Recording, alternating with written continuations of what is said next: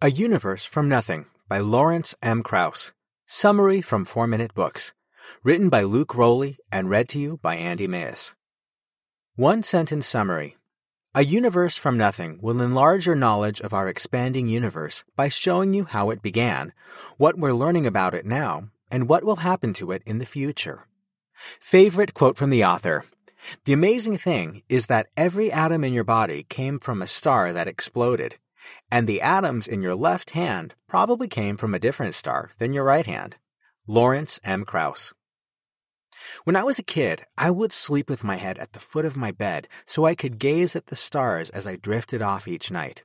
I loved recognizing constellations like Orion and the Big Dipper, seeing the moon, and wondering what was out there. As I grew, my love for the stars did also. I got a telescope for my 18th birthday and still remember the night I found our neighboring Andromeda galaxy in it. Excitedly, I told my family members that the image we were seeing that night was about 2 million years old. If you're fascinated by the stars and our universe, then you're going to love Lawrence Krauss's A Universe from Nothing, Why There Is Something Rather Than Nothing. It'll show you the origins of the great expanse, what we're learning about it today, and even what the end of it will all be like. Here are my 3 favorite cosmic lessons from this book. 1. Scientific research confirms that the expansion of our universe is real and is getting faster. 2. If you think there's nothing in the billions of miles between planets, stars, and galaxies, you're wrong. 3. Eventually, we will only be able to see our own galaxy due to the expansion of our universe. Get your telescope ready, because we're about to go on a journey to the stars. Lesson 1. Our universe is expanding and doing so faster each day. Everything we know began in the Big Bang 14 billion years ago. A lot has happened since then, including a lot of expansion of human knowledge about outer space. We've come a long way since thinking that the Earth was the center of our solar system. Today, we know through observation that our universe is expanding. Physicist George Lemaitre predicted that the theory of relativity that came from Einstein meant that our universe was not stationary, but growing. Even Einstein rejected this theory, but not long after he was corrected by observation. To understand how scientists figured this out, you need to know about the Doppler effect.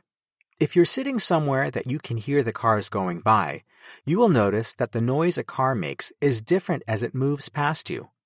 Take a moment and try it out yourself. It's pretty interesting. Research confirms that this same effect happens with light. Objects that are moving away from us have different shades of color than those heading in our direction. In observation of the colors that celestial bodies have, researchers found that almost everything in our universe is moving away from us.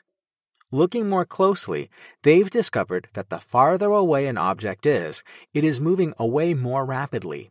This confirms the theory that our universe is expanding faster. Lesson 2. Dark energy and dark matter fill what we think of as emptiness between what we can see in our universe. So we know that the universe is expanding. But what is causing this? Just as blowing a balloon up requires air, so does our universe have a force pushing it outward. The trouble is, there's nothing we can observe that's causing this. Physicists thus call this force in empty space dark energy, but they still can't explain where this propelling force comes from or even what it really is. In addition to this mysterious energy, scientists have also discovered that most of the universe is invisible. They call this dark matter, but that's a little confusing because we can't see it.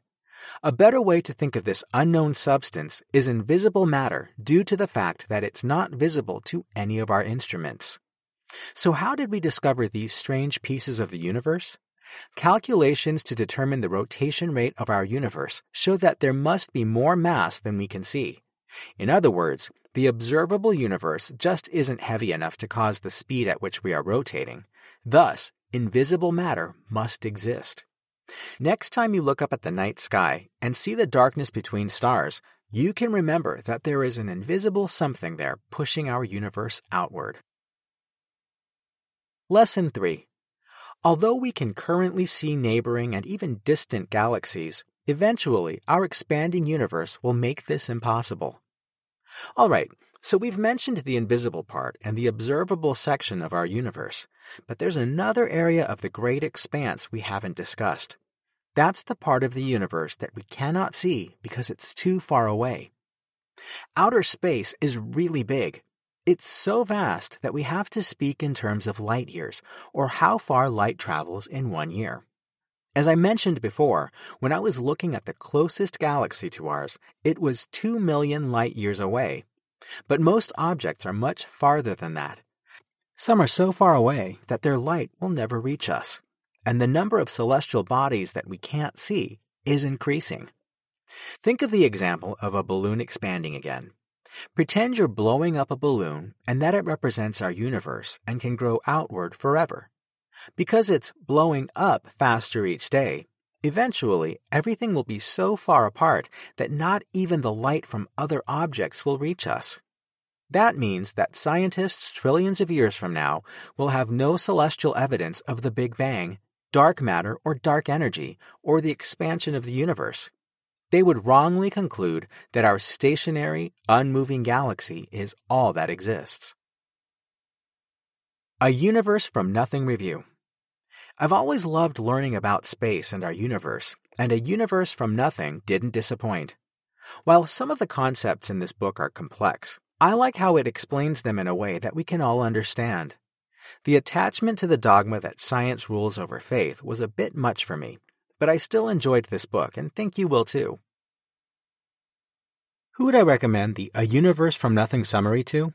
The 20-year-old college physics student who was curious to know more about how our universe began. The 54-year-old who is fascinated by the stars and wants to understand them better. And anyone who wants to learn about the past, present, and future of our universe.